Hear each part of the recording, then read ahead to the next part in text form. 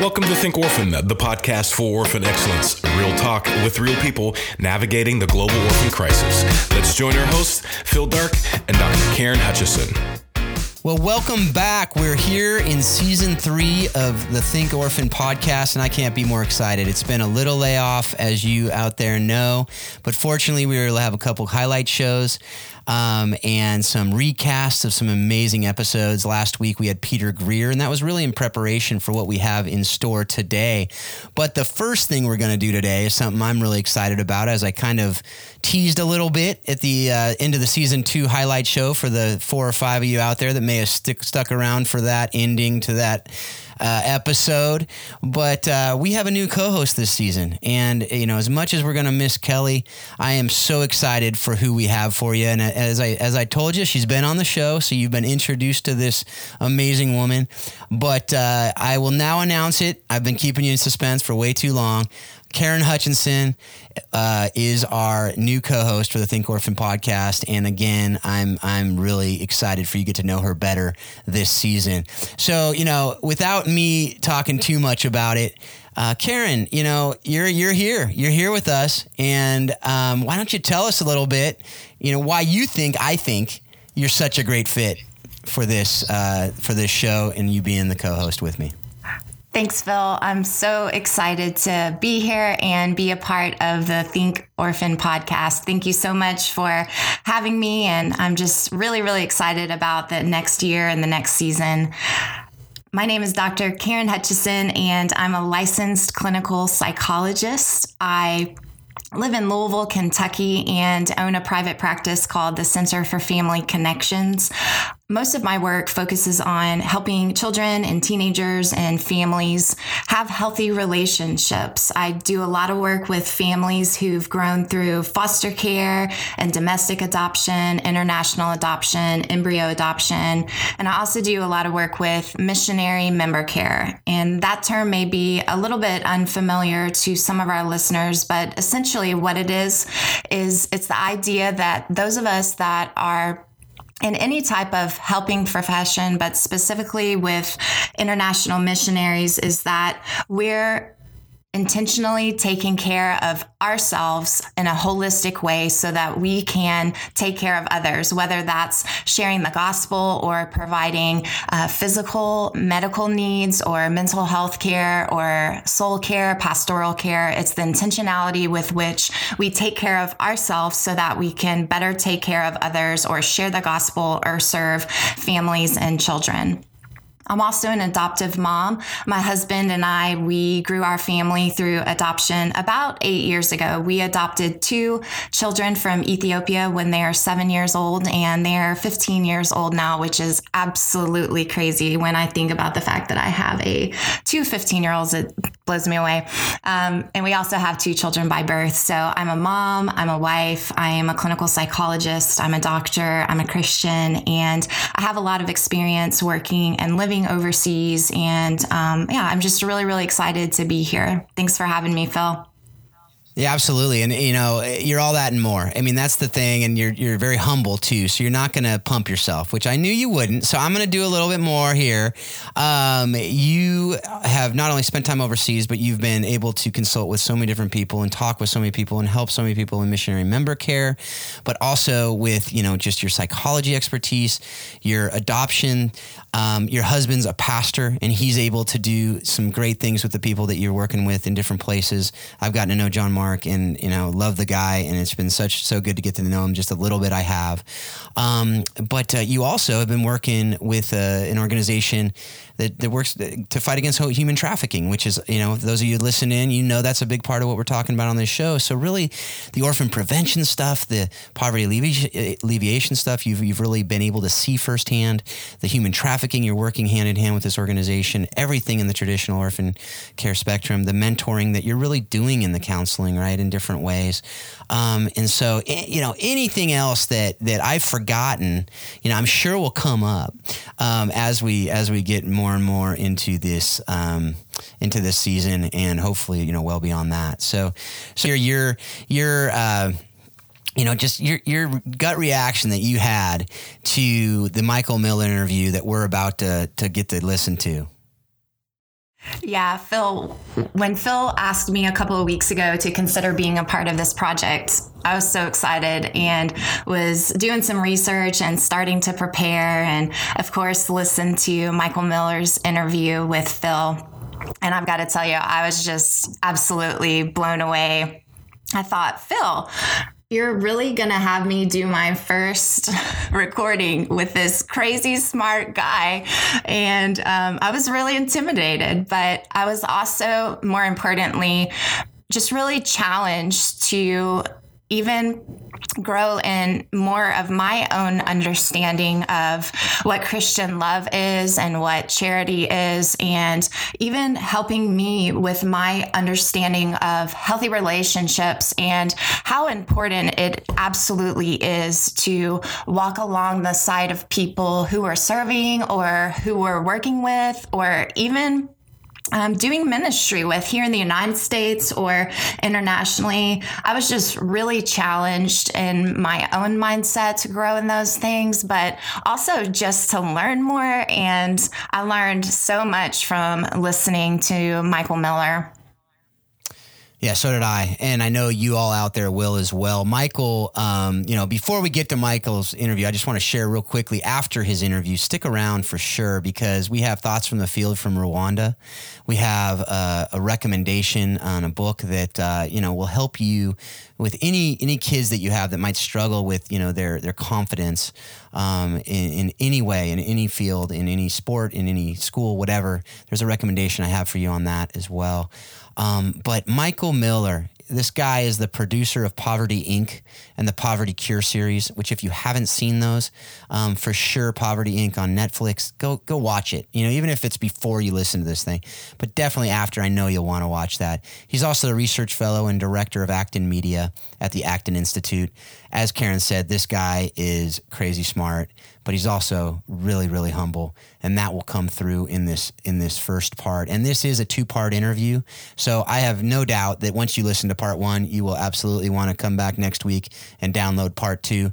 But before you sit in here and go, oh, well, this guy's crazy smart, I want to just I better not listen because I'm going to be challenged too much or I won't be able to understand it.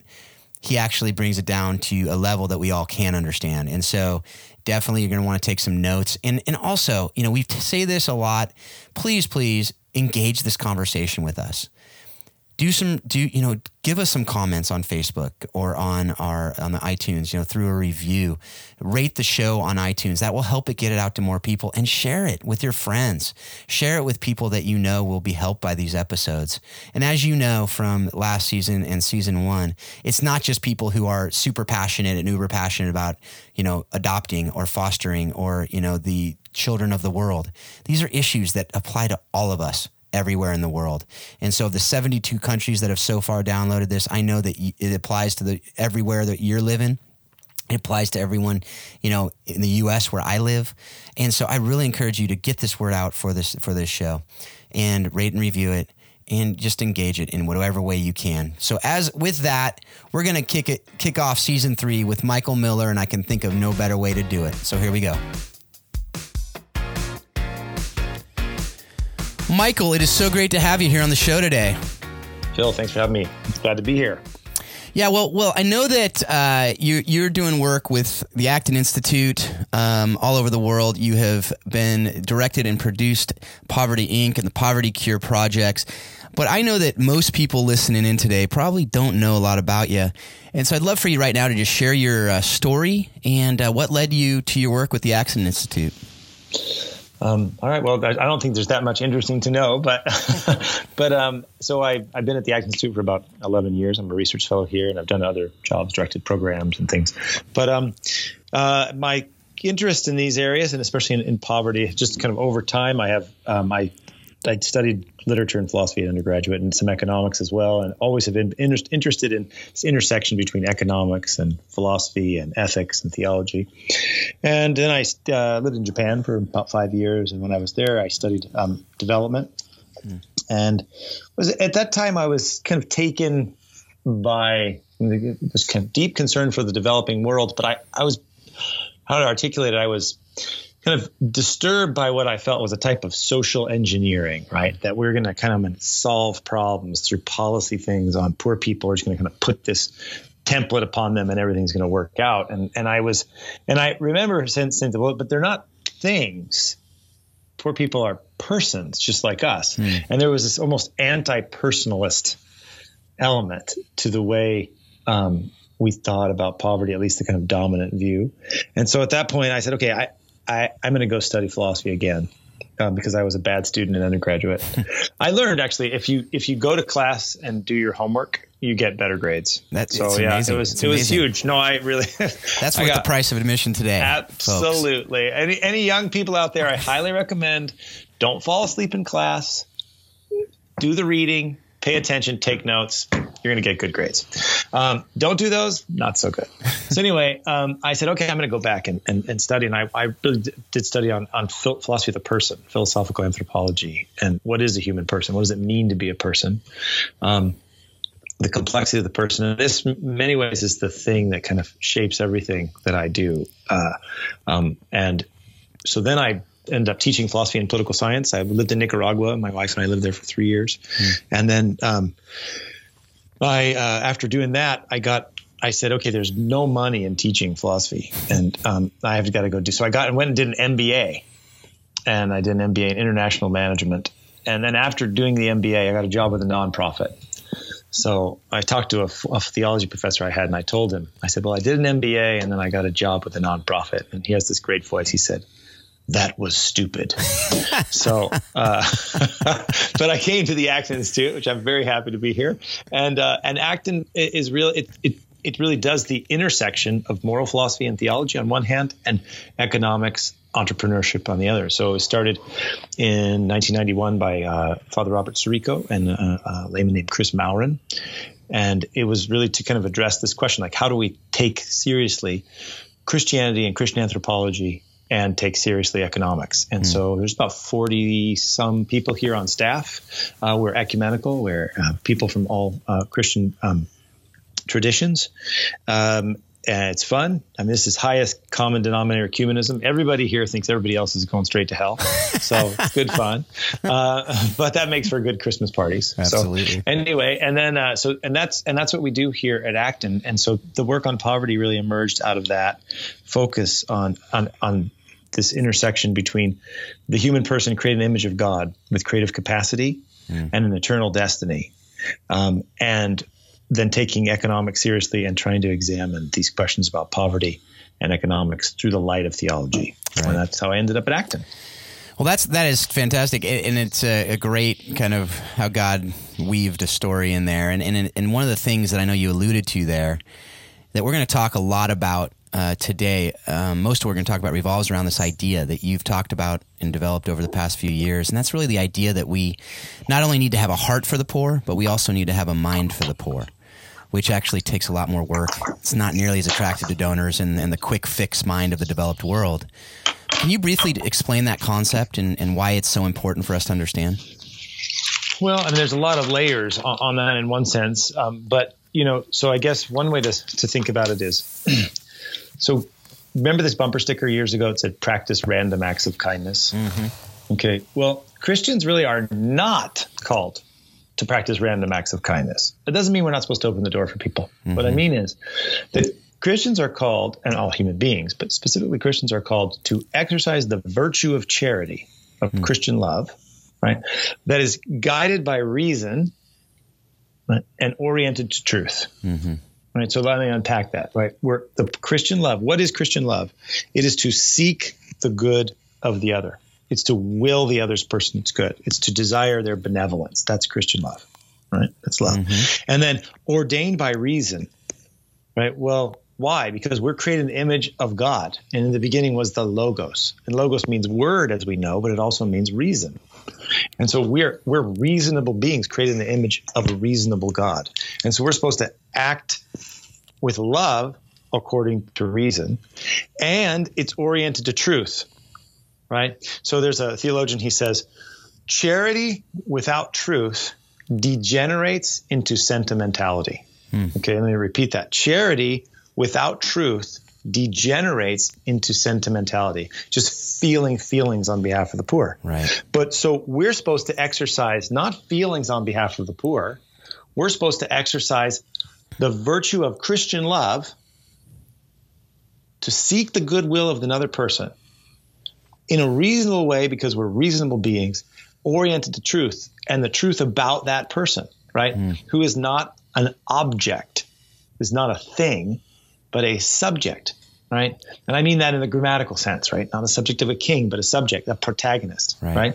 And that what we've done really is, and I don't think it's because we have bad intentions. I don't think it's like people are bad. I mean, sure, there's always bad apples, but that's like 99% of people who want to go help the poor do it because they feel they're called to do something, right? With Christians or non-Christians, it's like, okay, they see people in suffering and they say, I want to do something about it.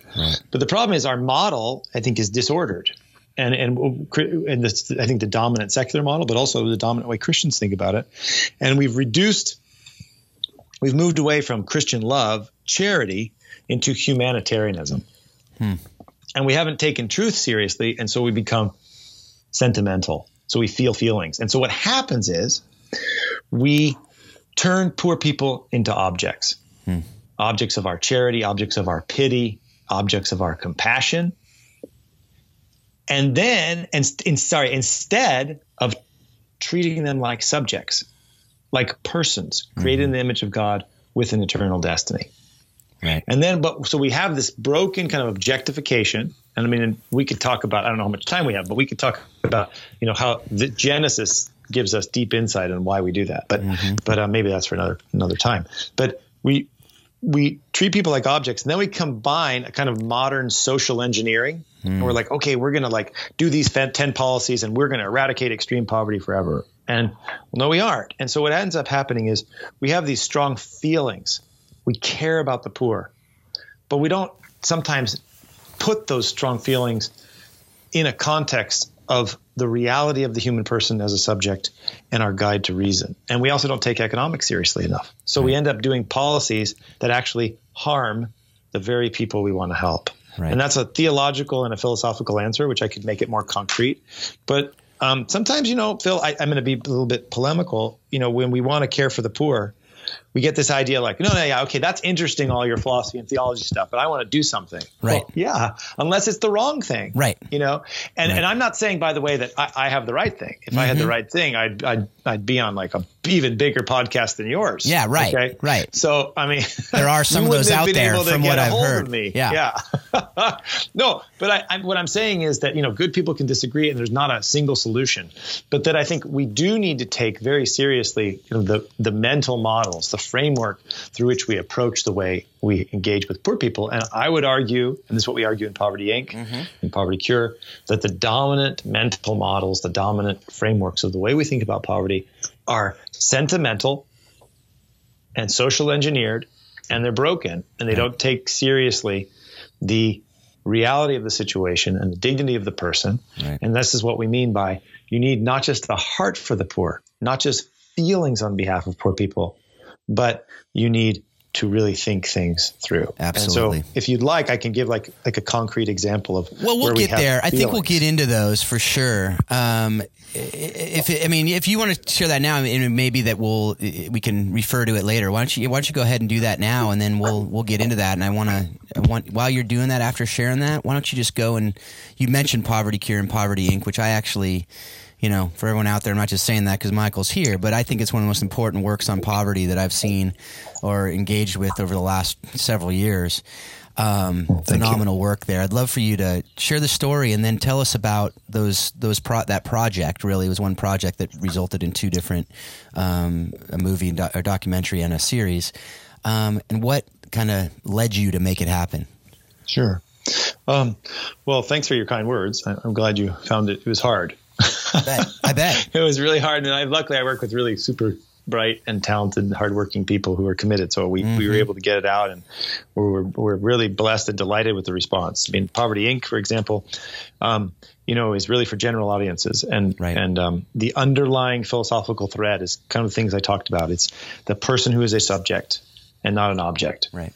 And we've been delighted. I mean, we've had people from the right and the left, from the center, endorse the film. We've had free market economists say it was very powerful. Michael Moore, the Michigan filmmaker, who's quite well known, progressive, said it will change the way you think about the third world forever. And so we've been super happy. Played at many universities, so that's been encouraging, I think. And I think part of what's happening is we're hearing a lot from the developing world.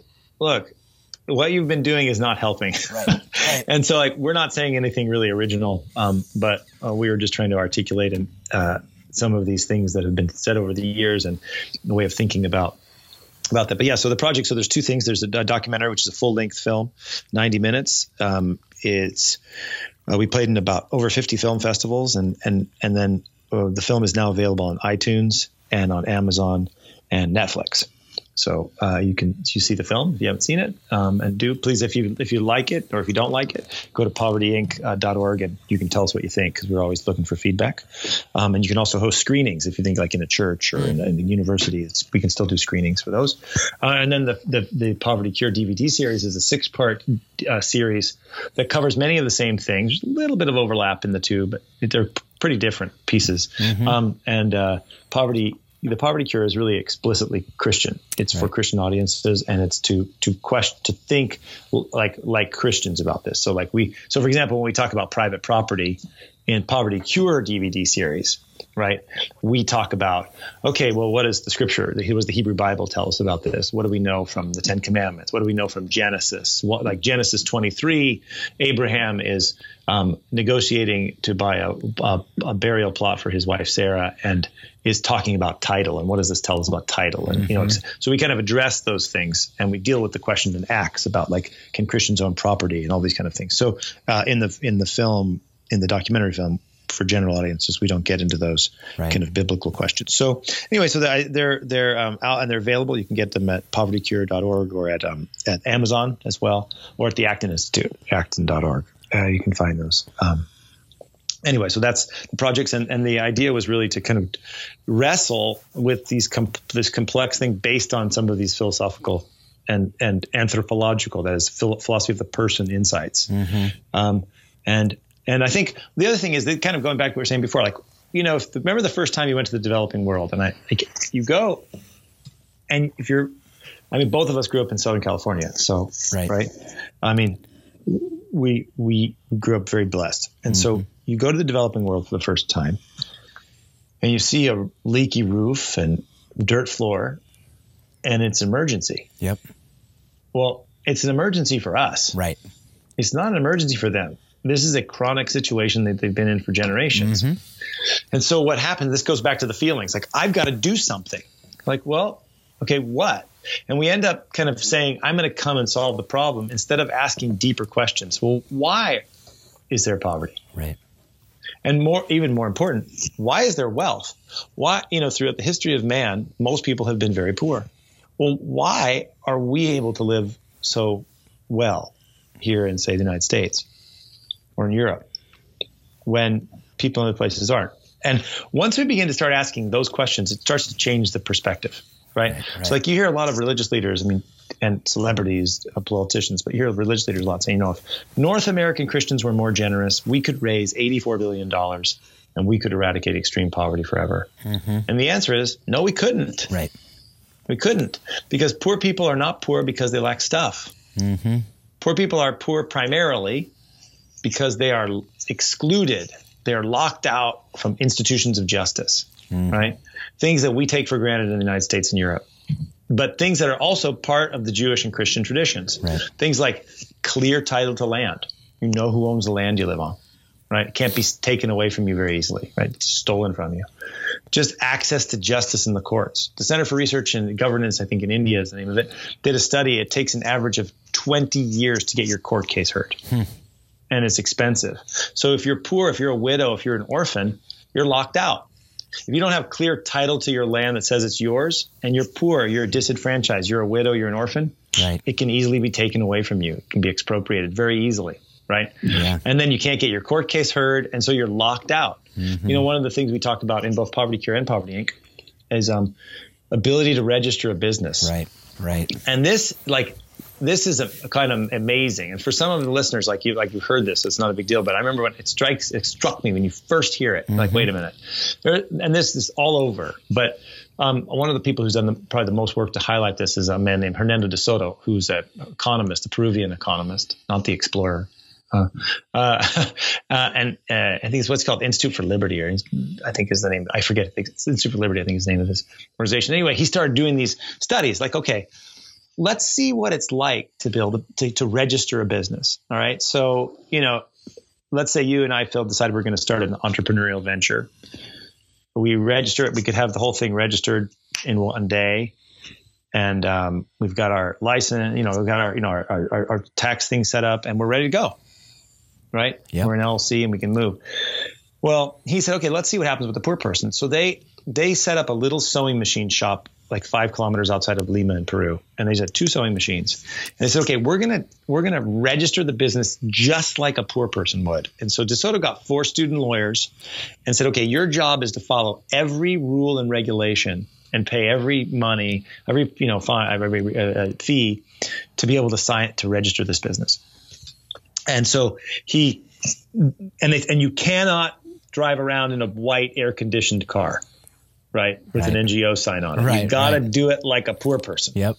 So these 4 student lawyers went around every day, following the rules and regulations, filling in the paperwork, taking public transportation, and it took them 289 days to register a business. And De Soto says it really powerfully. The legal systems are simply unfriendly to poor people. Mm-hmm. You cannot register your business unless you know the minister. Yeah. And so what happens is poor people are excluded.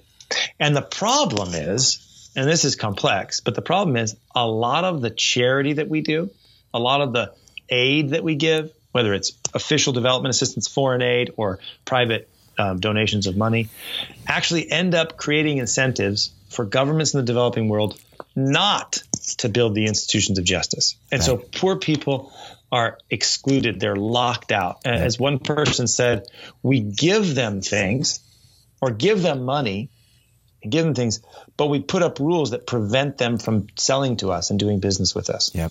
So we create this deep level of dependency. And this goes back to the problem, I think, that our framework is broken. Absolutely. We have limited horizons, right? We're thinking, I got to solve the problem right now, instead of asking, how can I walk alongside this person to help them flourish as a human being economically over the long run? Yep.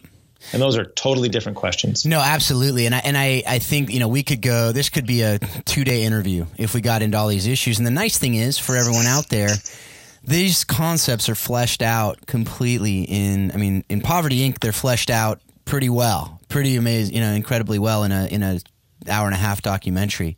But in Poverty Cure, these ideas are fleshed out in segments and in ways that have real great examples. There's a bonsai tree example, for instance, that is, it's this idea in a small pot, is exactly what it talked about, which is the idea that the seeds in bonsai trees are they're great seeds. It's just the pot that causes the tree to be so small.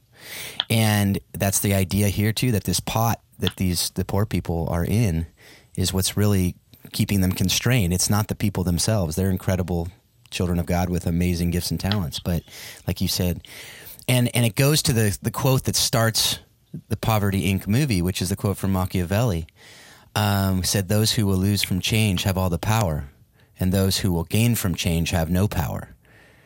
And can you flesh that out a little bit? And you mentioned it, the idea, the concept in that last answer, but just that idea that a lot of people don't understand, and I've talked a lot about with people around the world, and it's that idea that the people in power really have no incentive to help people out of poverty, and how that impacts what work is actually done in these cultures. Can you flesh it out, what you saw and what you learned?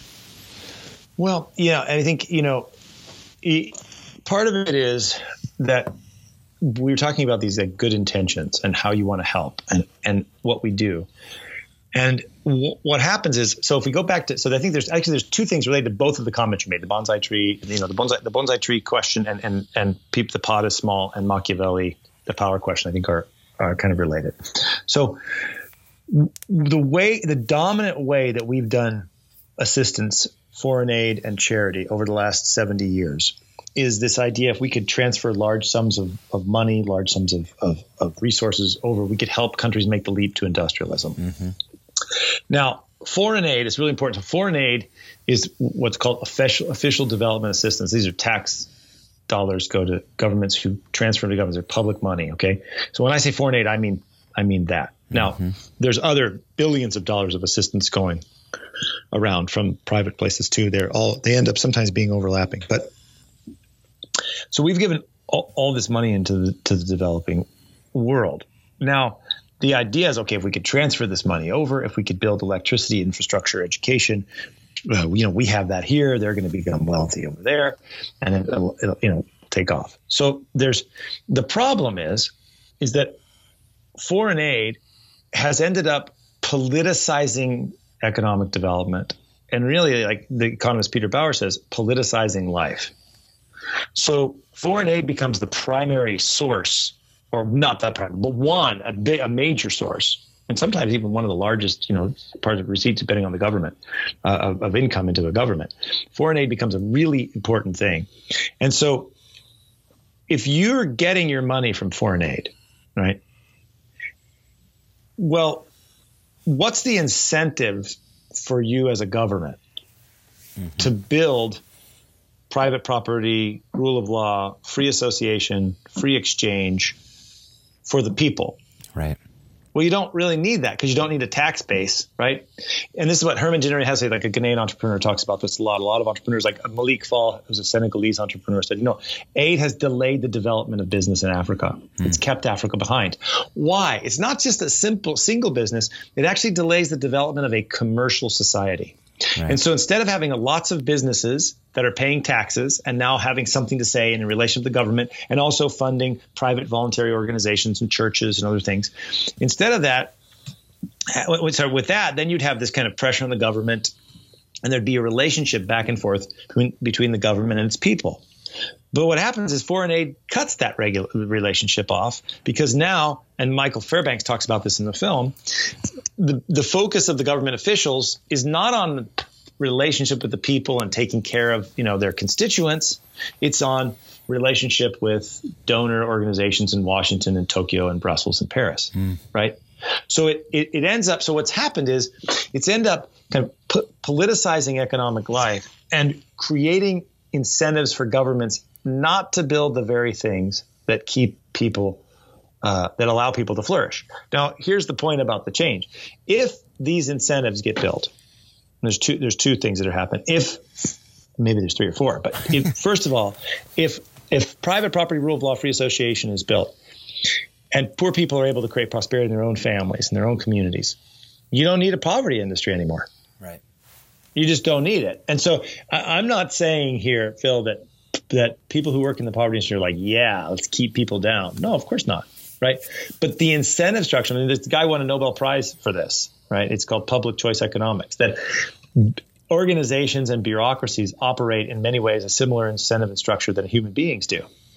And most people don't want to put themselves out of a job. And so the poverty industry actually has incentives to keep people poor. Right. Whether the individual workers want that or not, that's the incentive. Yeah. So that's one of the problems. So the thing is, and then the second thing is if you are in the elite of a poor nation, you don't really have any economic incentive to create the institutions of justice to allow poor people to develop, because you're doing fine. Yeah. Right. Now, that's why you need a moral incentive, right? Evangelization is very important for these kind of things. You need a moral incentive, this idea that justice requires that we do this. Right. Look, you've spent a lot of time in Honduras. I lived in Nicaragua.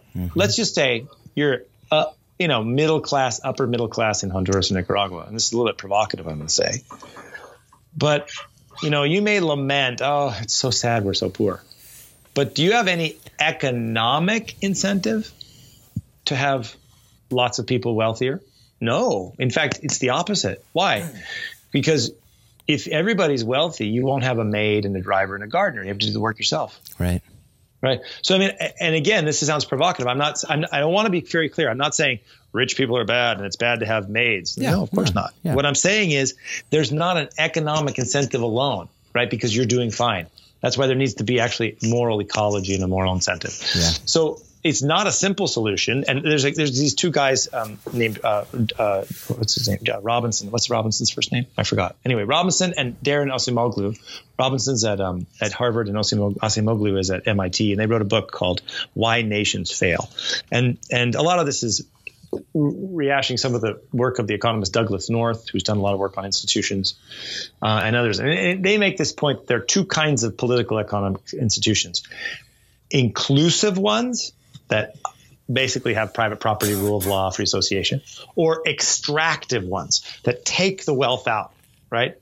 And most poor countries have extractive institutions, and most wealthy countries have more or less inclusive institutions, right? Well, the error they make, and it's great, I mean, they're right. Okay, that's right. But the error they make is they have this radical kind of demarcation between culture and political institutions and economic institutions.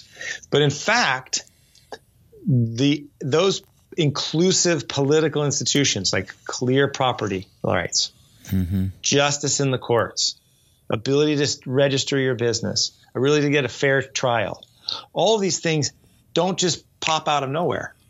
They actually emerge out of certain cultural sources. And guess what those cultural sources are? That's the Hebrew Bible and the Christian tradition. Right. So actually Christians have lots of things to say and contribute to these questions of institutions of justice.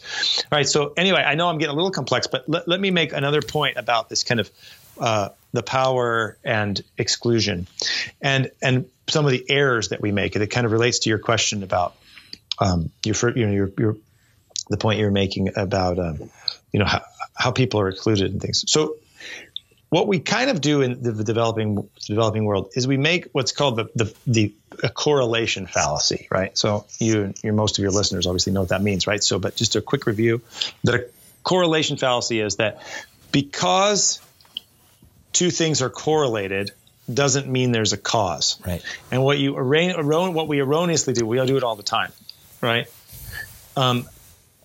That we take things that are correlated and we get a cause from it. So Michael and Phil are talking and it's 16 degrees outside where I am, right? Yeah. Right. And snow on the ground.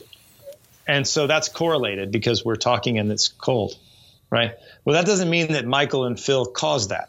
Right. Right. So this is a really basic example. I mean, people don't make those errors. But here's a correlation fallacy that we make a lot of time. You look in the developed world and say, we have high levels of education, good infrastructure, and we have healthcare. Well, wait a minute. These things are really important. And poor people are sick and they don't have education. It's hard for them to get on roads. If poor people had education, healthcare, and infrastructure, they'd be wealthy like us. Right.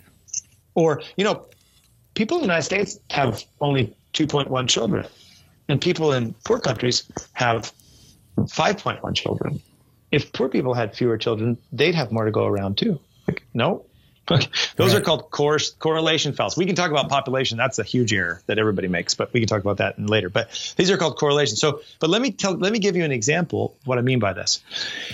So, if you have high levels of education in the developing world, okay, you're highly educated, skilled, and trained, and very talented person, but you don't have clear title to your land, and it can be taken away from you.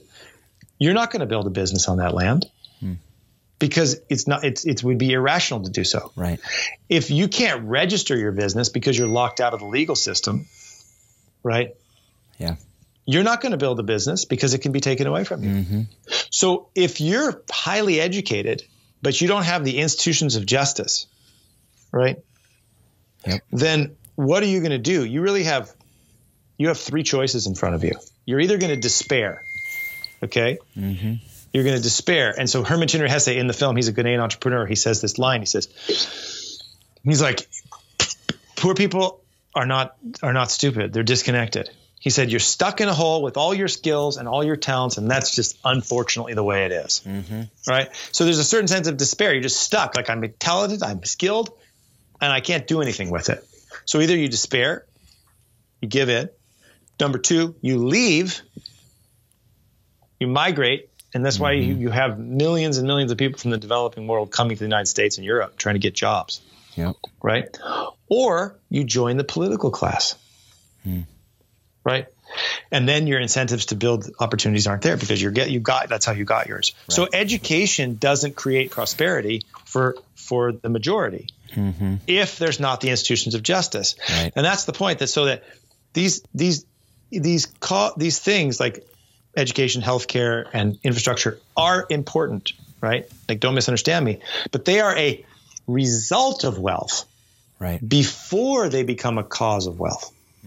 And so we have making these correlation errors going on, and this gets filled up with sentimentality, and we're not paying attention to like the real question of what is it that people need to create prosperity in their own families and communities. And so we end up creating incentives that keep people poor. Well, as promised, and as I expect, you probably agree with me out there that was just some incredible wisdom from that man.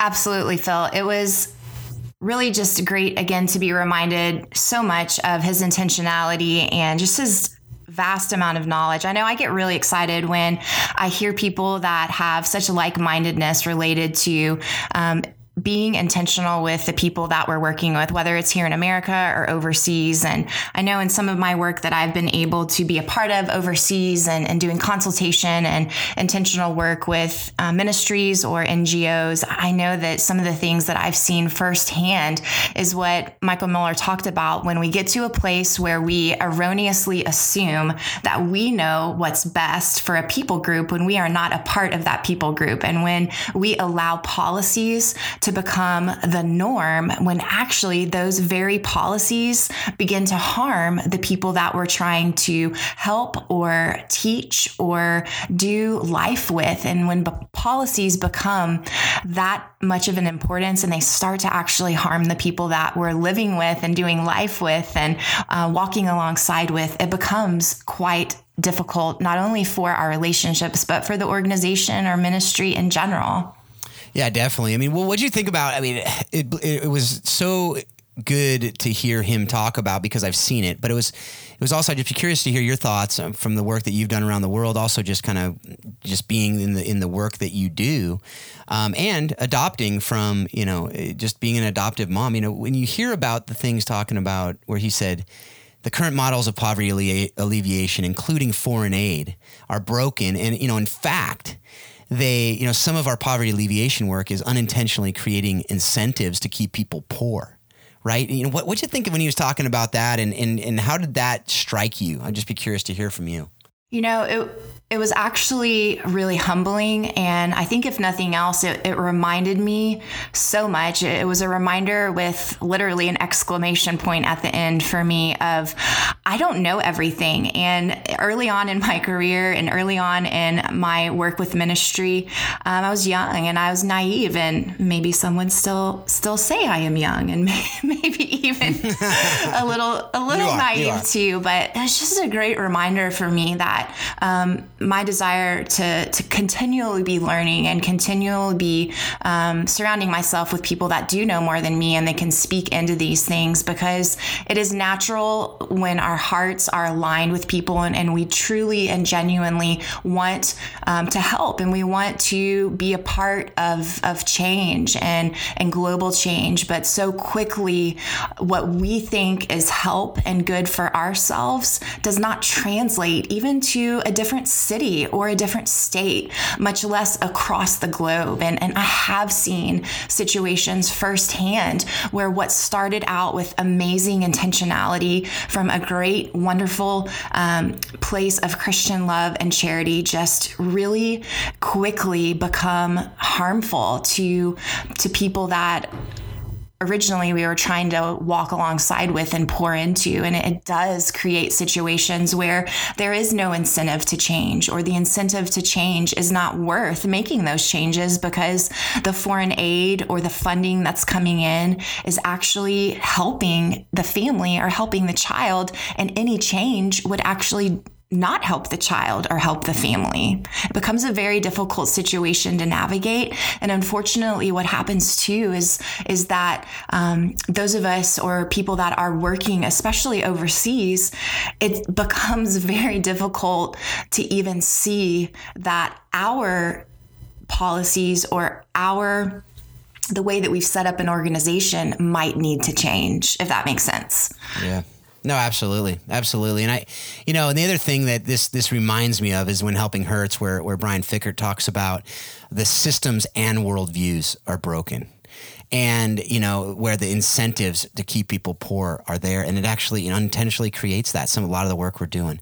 And a lot of the work we're doing unintentionally, keeps these systems in place, keeps these worldviews in place, and actually exacerbates the brokenness that is out there. And again, I think so many people have recommended When Helping Hurts. I'm going to do it again. And I know that Brian and I are talking about getting him on this show. And so hopefully that will happen sooner than later. But, it's just stuff that reminds us more and more that we need to be thinking about these things so deeply whenever we're doing any work anywhere in the world, including in our own backyard, that what are the potential unintended consequences and how can we mitigate against them? How can we protect against them? And, that kind of brings us to the thoughts from the field today. I was able to sit down with Baraka from Rwanda, and she's doing some amazing work over there. And I'm not even going to give you a whole lot more than that, but I just want you to listen to these words from her, and I know you'll be able to learn from them. So here's the thoughts from the field. Again, Baraka in Rwanda. Hello, I'm Baraka Porete, a psychologist from Rwanda, Kigali. I have my own clinic practice, and it's 12 years that I'm in this field of trauma healing. Specifically, I help children, and I want to talk a little bit about what the children are facing today, especially in Rwanda, the orphans. After genocide, of course, we had many orphans, and now it's 23 years. We have seen the results of how children who have been in orphanage, it's hard for them to build their own families because they've never been in families. So now the government of Rwanda has set up a good program of closing orphanage and encouraging families to receive orphans so that these children will have hope and be able to build their families. But the big challenge is that these children who are orphans, they live with their own trauma of loss and unsolved grief.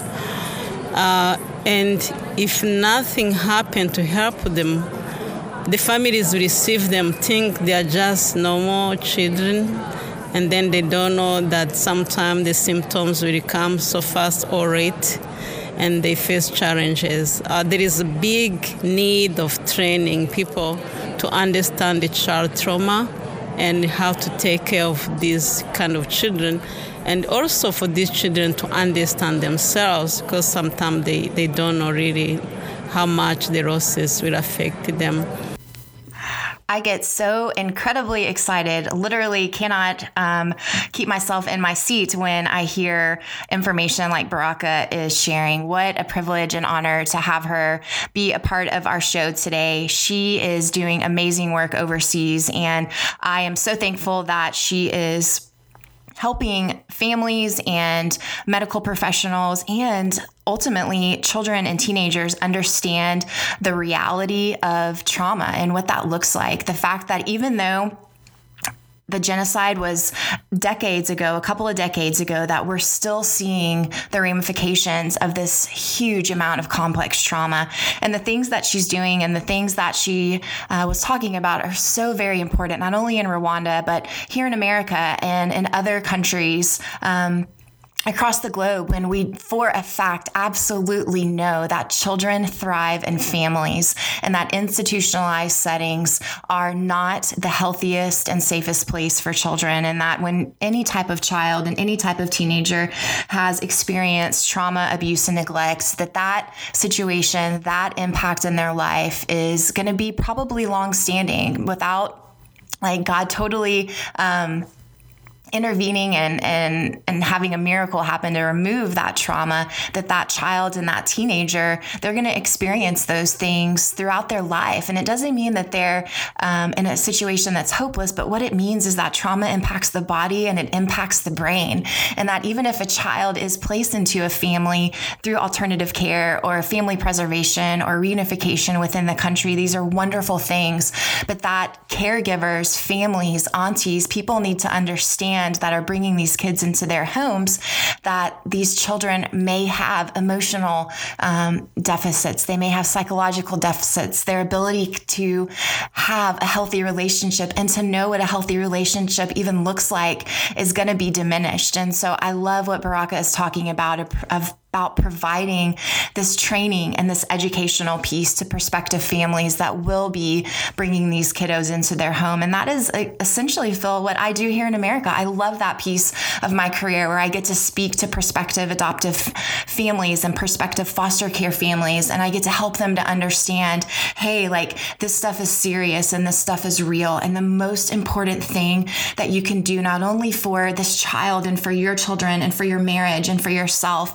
is to be intentional and to just try to run and sprint towards knowledge and understanding of how you can help children who've experienced trauma, abuse, and neglect.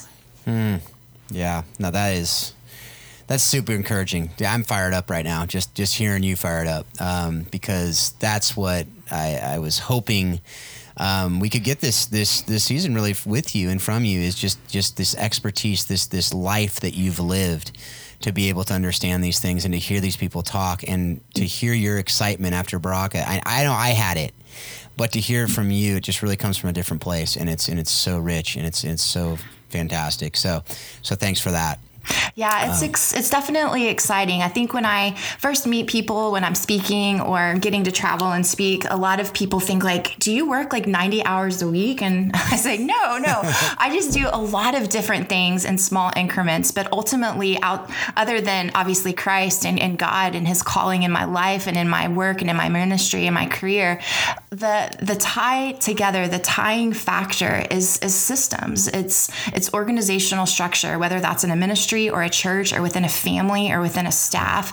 It's ultimately talking about the healthiness of a system and the fact that relationships matter and that people are people. And that's exactly what Michael Miller talked about. And he emphasized that. And he emphasizes it even more in part 2 of his interview, which I'm so excited for you guys to hear. And I know you're going to be excited to hear it and learn from how he talks even more about those topics.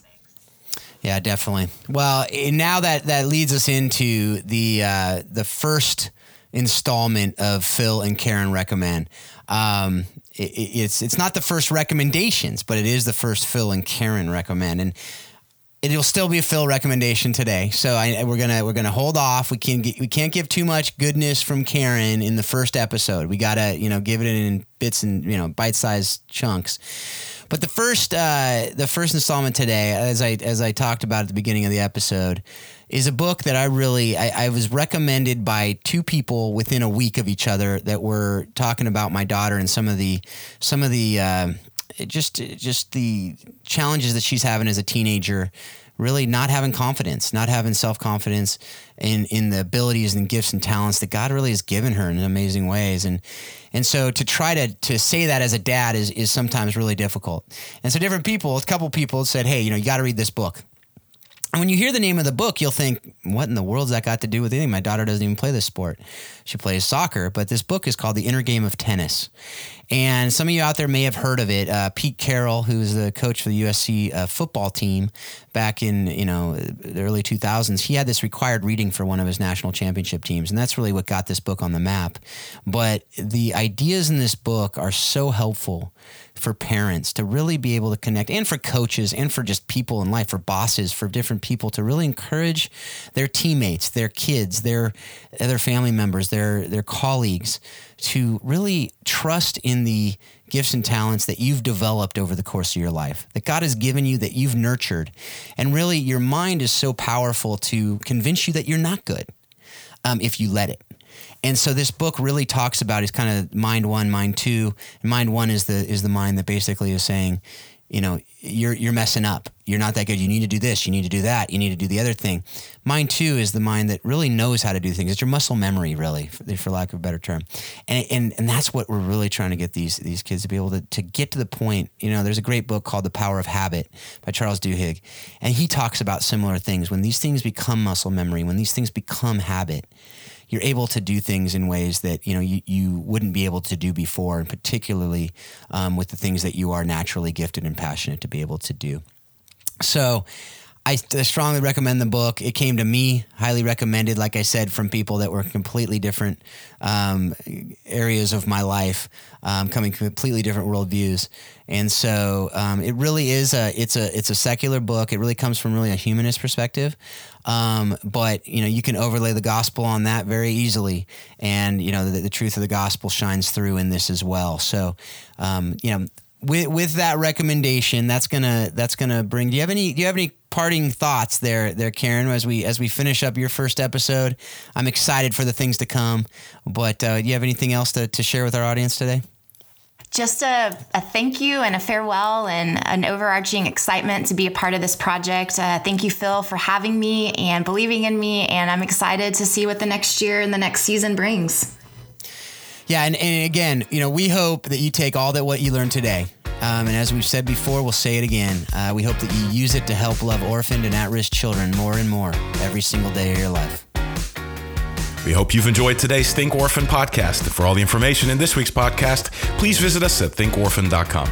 You too can be part of the conversation. Send your questions to info@thinkorphan.com or join us on the Think Orphan Facebook page. Thanks for listening, and we hope you'll join us again on the next edition of Think Orphan.